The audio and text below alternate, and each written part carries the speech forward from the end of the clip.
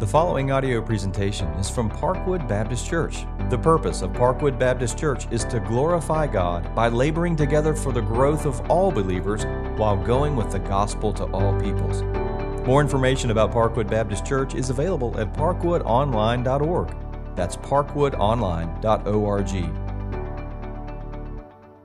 Today we come to Psalm 38. We've been preaching through the Psalms, looking at one chapter a week. So this week we're looking at Psalm 38. If you don't have a copy of the Bible, there's one under a chair right in front of you. We're on page 467 in the chair Bible. And we want to deal with Psalm 38 and its meaning of why it's in the Scripture today. But we also are preparing ourselves for receiving of communion, which will transpire at the end of the message. So both of those things are happening as we work through it. You'll see some of that significance right off the bat in the sermon today. And it is my prayer that God will use this in your lives individually and also as a preparation for the future. So Psalm 38, Joseph is going to read selected passages from the Psalm, verses 1 through 4 and verses 21 to 22. Would you stand, please?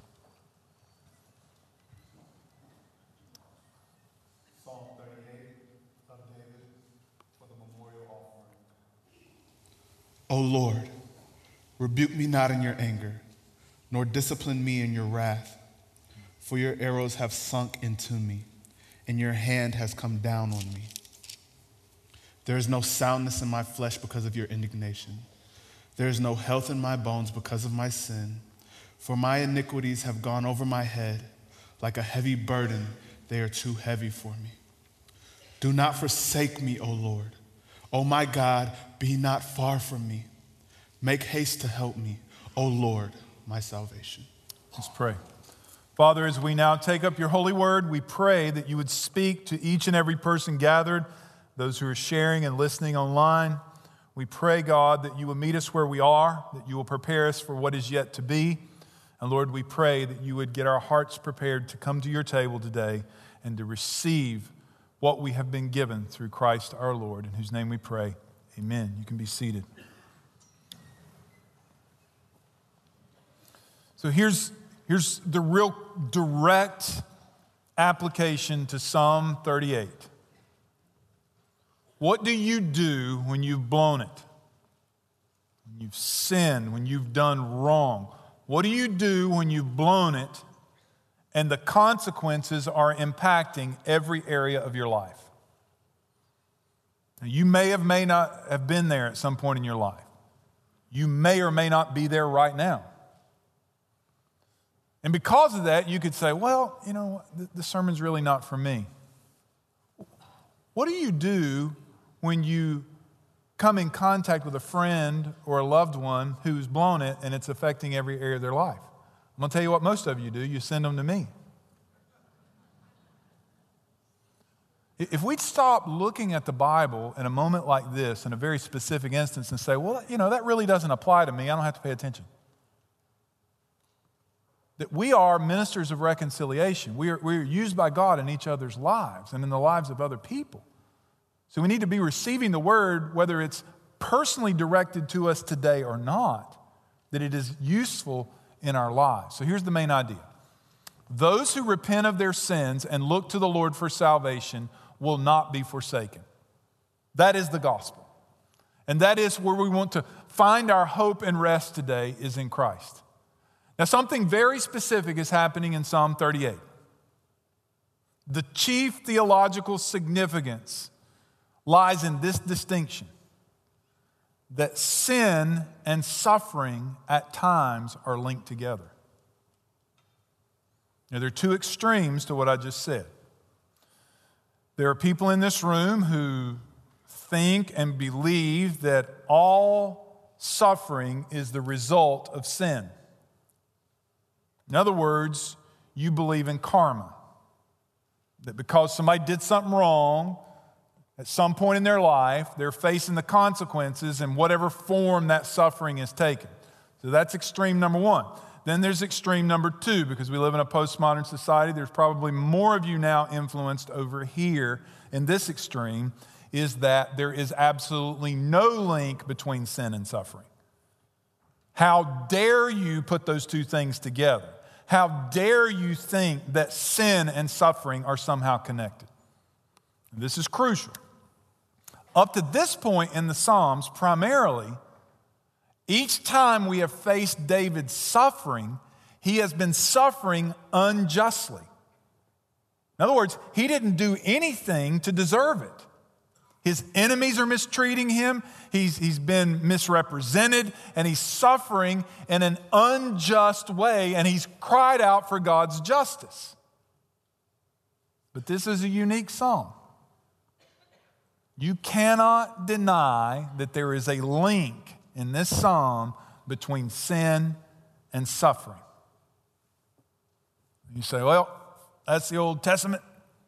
You need to get linked up to the New Testament. Okay, let's hitch our wagon.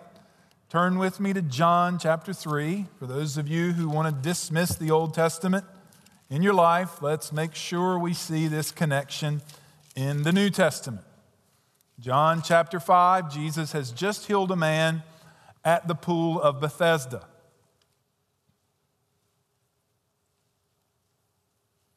He sees him later in the day. I'm in verse 14. Afterward, Jesus found them in the temple and said to him, "See, you are well. Sin no more, that nothing worse may happen to you." Now, it doesn't take a rocket scientist to understand that Jesus is saying to this man, the reason that you are suffering and sick is because of sin, so don't sin anymore. Quit living a life of sin and you won't suffer like you were.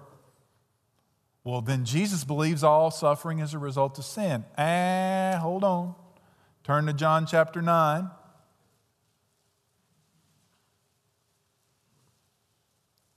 He passed by and saw a man blind from birth. And his disciples asked him, "Rabbi, who sinned, this man or his parents, that he was born blind?"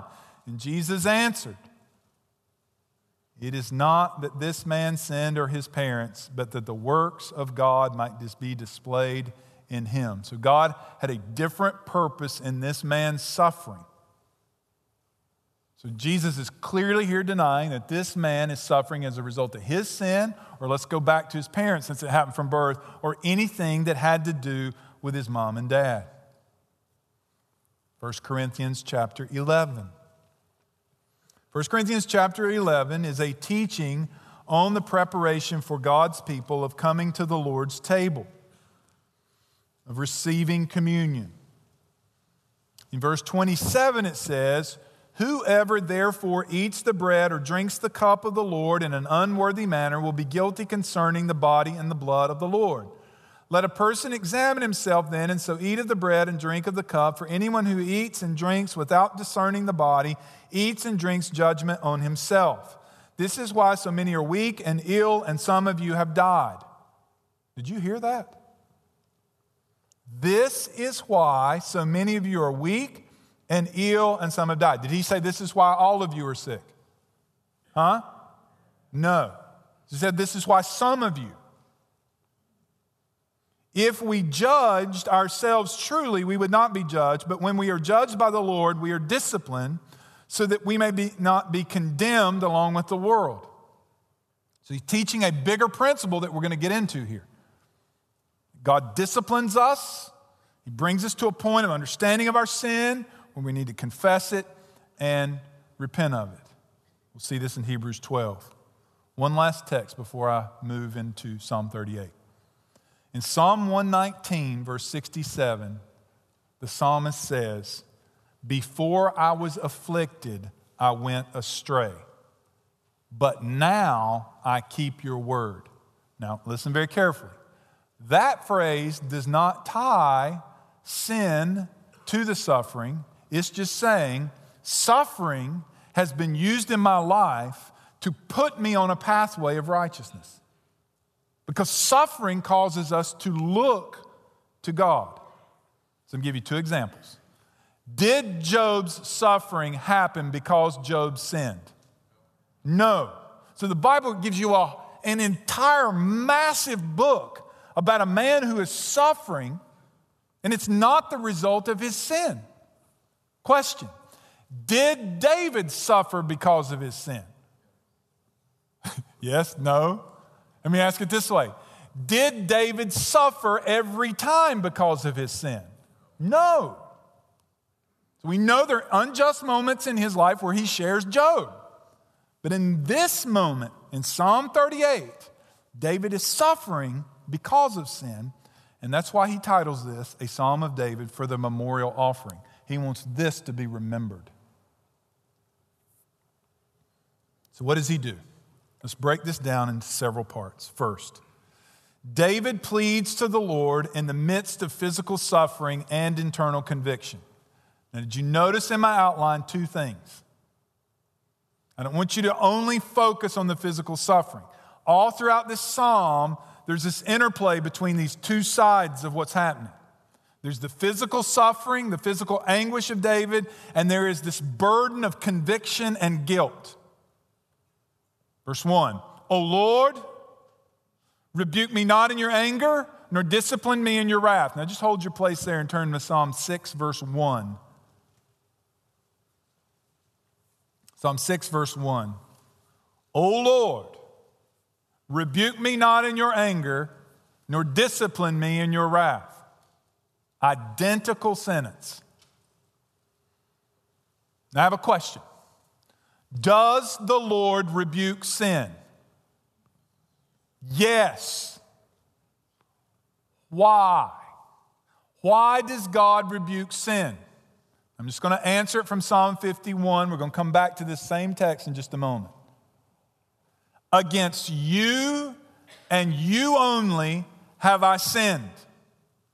God rebukes sin because sin is against him. I need to come to the realization that my sin is against a holy God. He could justifiably respond to me in anger and wrath. He is holy and sin cannot exist in his presence. God cannot ignore sin. Let me repeat that sentence one more time. God cannot ignore sin. David is acknowledging that he needs the Lord's rebuke, but here's what he's asking. He's asking that that rebuke be tempered lest he be completely overwhelmed. He's acknowledging in this psalm that the hand of rebuke and the discipline that has come into his life is from the Lord. And if you compare Psalm 6 and Psalm 38, which start with an identical sentence, from that verse they go in two different directions. Psalm 6 goes right down the pathway of a cry for mercy. Psalm 38 gives us insight as to how David came to understand that he needed the Lord's rebuke and discipline. Thank God for the Bible. That here it's going to give us insight as to why this is necessary. Why do we need God's rebuke? Now turn with me over again to the New Testament to Hebrews 12. And we got to get a really crucial theological idea. That means a right understanding, a right thinking about God in our mind before we proceed any further in this sermon. Hebrews 12, verse 5. Have you forgotten the exhortation that addresses you as sons? My son, do not regard lightly the discipline of the Lord, nor be weary when reproved by him. So don't dismiss it and don't be overwhelmed by it. Why? For the Lord disciplines the one he loves and chastises every son whom he receives. It is for discipline that you have to endure. God is treating you as sons. For what son is there whom the Father does not discipline?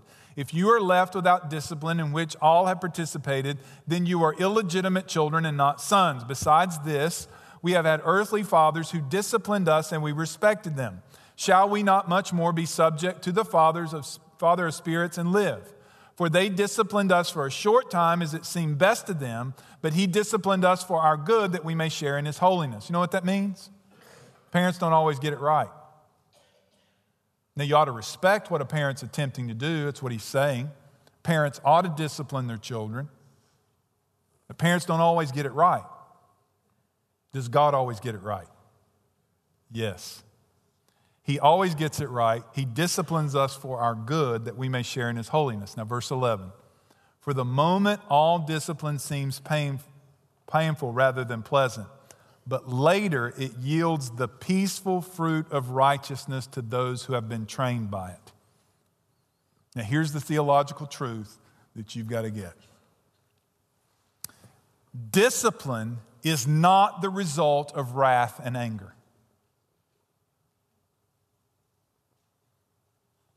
For some of you in this room, you were disciplined by a parent only when they got mad.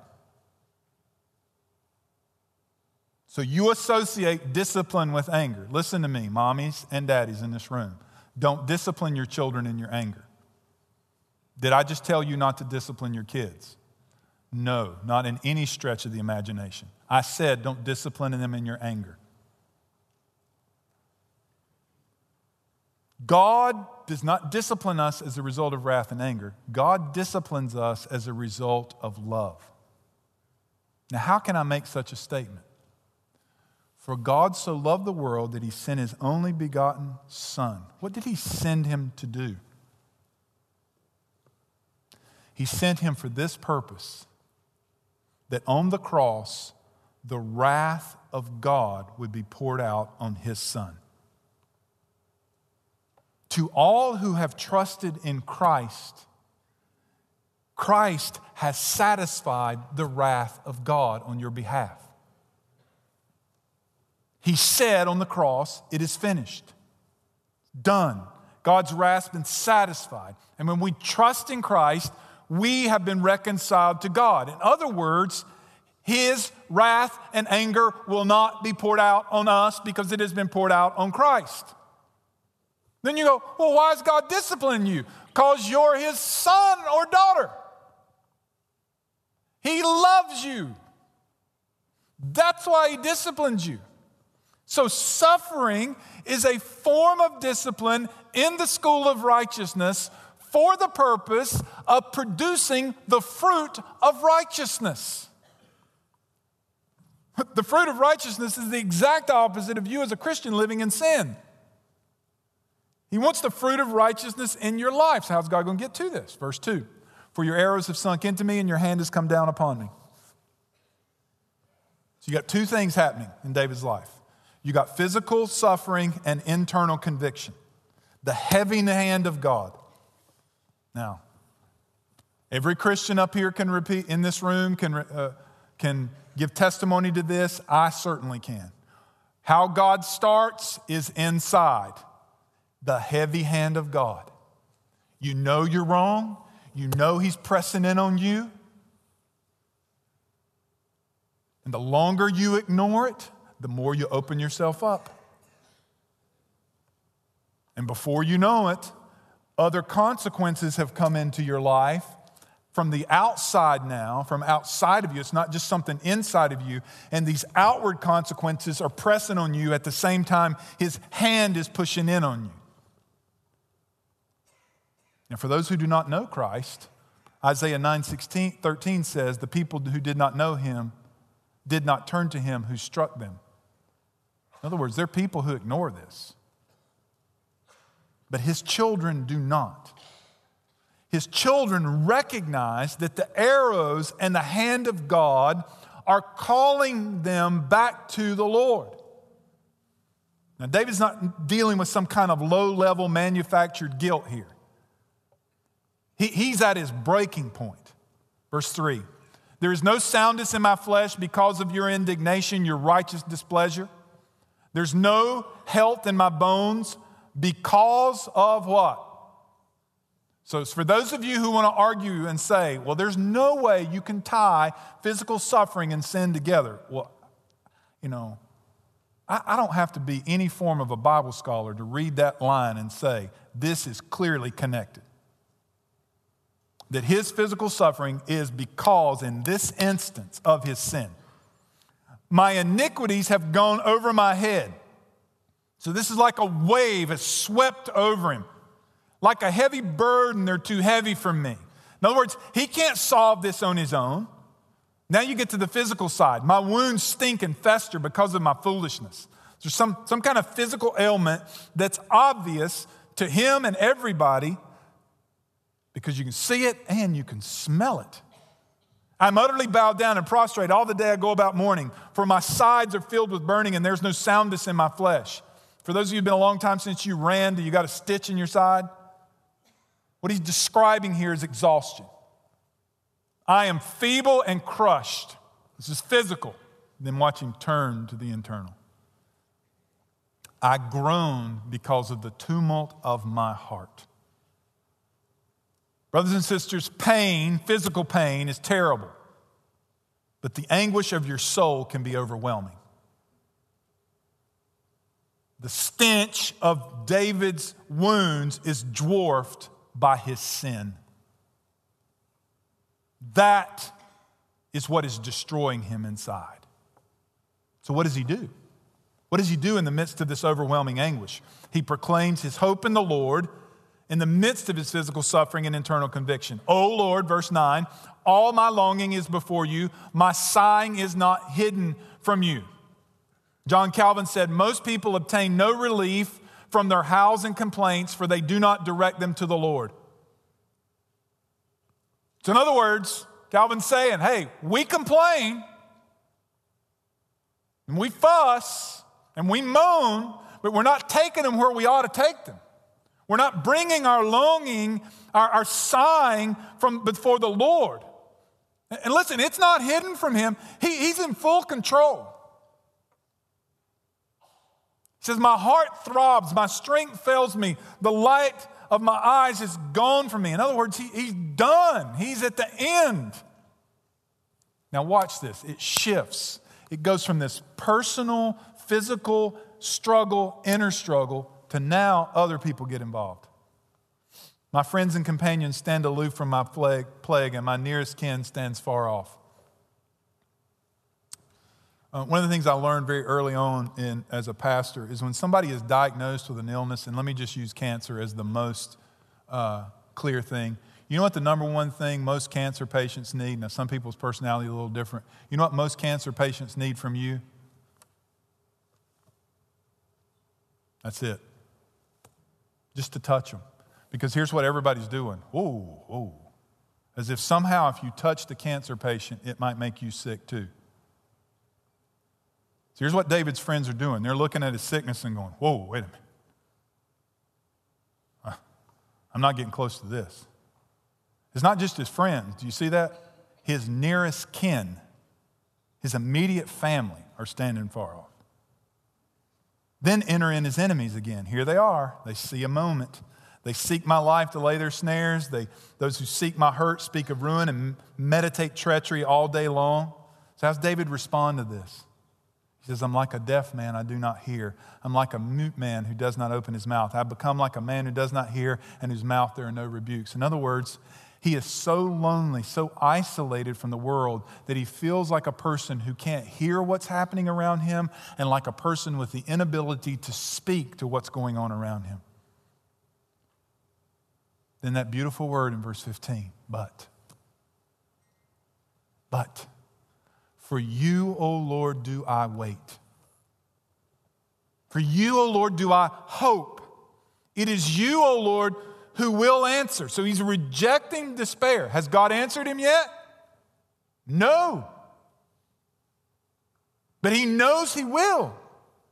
For I've said, only let them not rejoice over me who boast against me when my foot slips.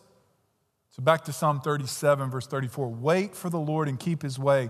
He will exalt you to inherit the land. He will look on you when the wicked are cut off. So God responds to the need of his children. Here's when he does. When we are utterly helpless. When we reject believing, God helps those who help themselves. We have to reject that.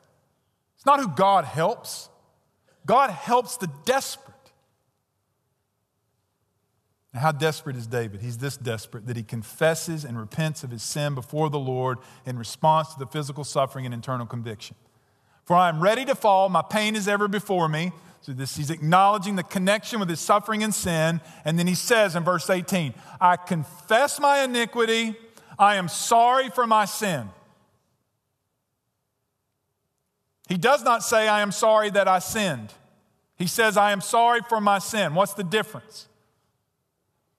One only wants the pain to end. The other recognizes who he sinned against. Back to Psalm 51.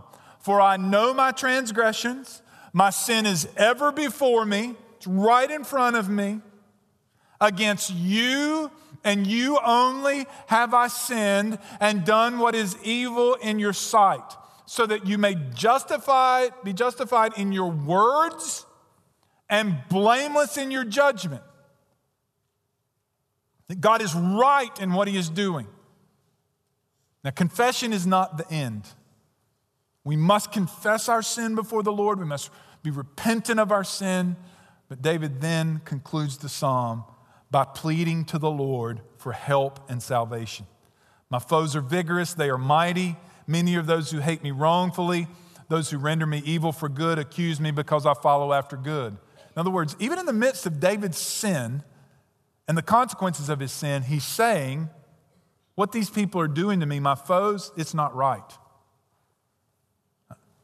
I'm coming before you acknowledging this, and they're still treating me wrong. Verse 21, do not forsake me, O Lord, O my God, be not far from me, make haste to me, O Lord, my salvation. Okay, let's be good students of the Bible here for a moment. He uses 3 different words for God. He uses Yahweh, Jehovah, and Adonai. They all mean something distinct. We're talking about the same God, it just means something distinct. You pick it up in the language he surrounds when he calls out. Do not forsake me, Yahweh. Yahweh is the word for the covenant-keeping God, Genesis chapter 12, who makes himself known to Abraham. The God who promises to keep his covenant with his people. Now, we know this of Yahweh, his steadfast love, what? So I have a question. Will Yahweh forsake his people? No. You say, well, why has David asked for it? David is comforting. He's preaching to himself as he prays. Even though he feels like in his heart that God's forgotten him, he knows he's Yahweh. In other words, he's not going to forsake him. Do not forsake me, O Lord. Then he shifts. Oh my God, Jehovah is my God. My God. Be not far from me. This God is a personal God. He has called us into personal relationship with him. And what David is saying is he's now felt a distance because of his sin, and he's calling out to his God, the God of salvation, be near to me. Make haste to help me. And then he says, O Adonai, my salvation, my master, my sovereign, save me. You are my Savior. You are my God. You are sovereign over my life. Now, hear me on this. Is there any resolution in this psalm? No. Now, is there resolution for David? We have the rest of the Bible. Yes. But this psalm ends with no resolution. Why? Why? Because God may continue in his sovereign hand for a period of time. And in that we are crying out to him, like Psalm 40. As for me, I am poor and needy, but the Lord takes thought of me. You are my help and my deliverer. Do not delay, oh my God. Now, I've talked and counseled with you, whoever you are. We've had the conversation before, many, many times. Hardships in your life. It's been going on and on and on and on. And the conversation goes something like this. I'm not that bad. I'm really not that bad. I don't think I deserve this. In other words, I've been a good person most of my life and I'm pretty special and God owes me. That theological position is rampant everywhere. That's why people are so, quote, mad at God.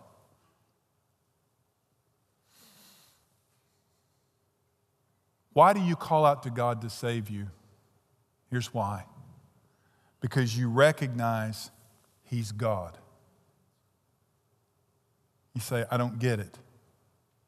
You recognize that He is gracious and that God saves those who do not deserve it. Does David have any leg to stand on to come to God right now? No. His only hope is who God is. The hope of this psalm is in the character of God. It is the character of God that rebukes sin. And it is the character of who God is that saves. So what do I need to do with this psalm? I want you to turn to 1 John chapter 1. Here's my simplicity. I need to confess my sin and trust in Christ. For the people who've come into this room who are not Christians, the cry for you needs to be a cry for salvation. That you have never placed your hope and trust in Christ alone. And what Christ has done, which I'm going to be very clear with in just a moment. For the believer, you need to confess your sin as a response to the gracious discipline that is the result of God's grace and mercy in Christ. In 1 John 1, it says, if we say we have no sin, we deceive ourselves and the truth is not in us. Now, there's been some misinterpretation, I believe, of 1 John 1. Who is the truth in? Christians. So who's he talking about here? Christians. If we say we have no sins, we deceive ourselves and the truth is not in us. If we confess our sins, He is faithful and just to forgive our sins and to cleanse us from all unrighteousness. Why do people say, well, God's already forgiven me. I don't need to confess my sin. Well, my wife's already forgiven me. Praise God, she's got a spirit of forgiveness or we'd be in trouble. But I still, when I sin against my wife, need to seek her forgiveness. I need to confess my sin to her. That's just a microcosm of a relationship. Against a holy God, when I've sinned against Him, I'm not presupposing on Him. Yes, I'm forgiven in Christ, but I come to Him in confession of my sin. If I say I have not sinned, you know what I do? Verse 10, I make God a liar. And if I say I have not sinned, it's proof of this, His word's not in me. You say, well, I'm on the other extreme. You have no idea what I've done. How could God forgive me? You're right, I don't know what you've done, and I'm going to be straight with you. I don't want to know the details of what you've done. God knows every bit of it. He knows more detail than you are fully aware of. Christ came for your sin and mine. Now let's go back to this psalm. There's two overwhelming things that David is experiencing: suffering and guilt. On the cross, Jesus Christ, the sinless Savior, experienced suffering that He did not deserve, and guilt was laid on Him that was not His own.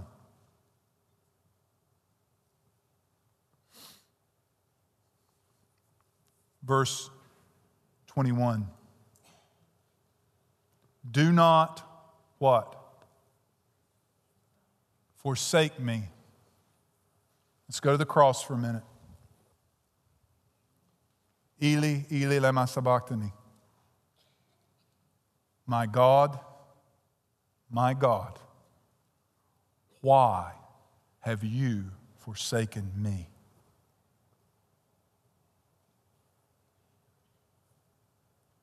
Lost and saved, Christian and non-Christian, you hear me. Jesus Christ was forsaken by God the Father for you.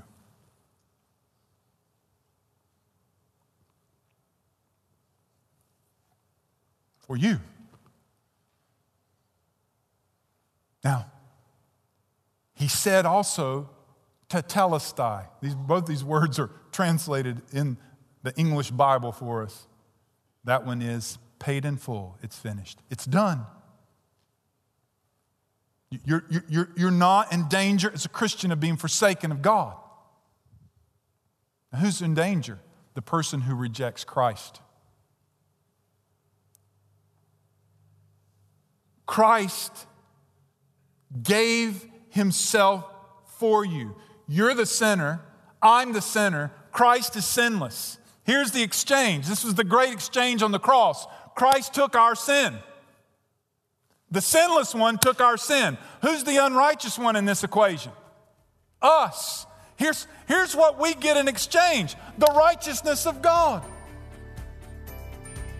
How can this be? This is the message of the gospel. Thanks for listening to this audio presentation from Parkwood Baptist Church, located in Gastonia, North Carolina. Please feel free to share this message with others. For more information about Parkwood Baptist Church, visit parkwoodonline.org. That's parkwoodonline.org.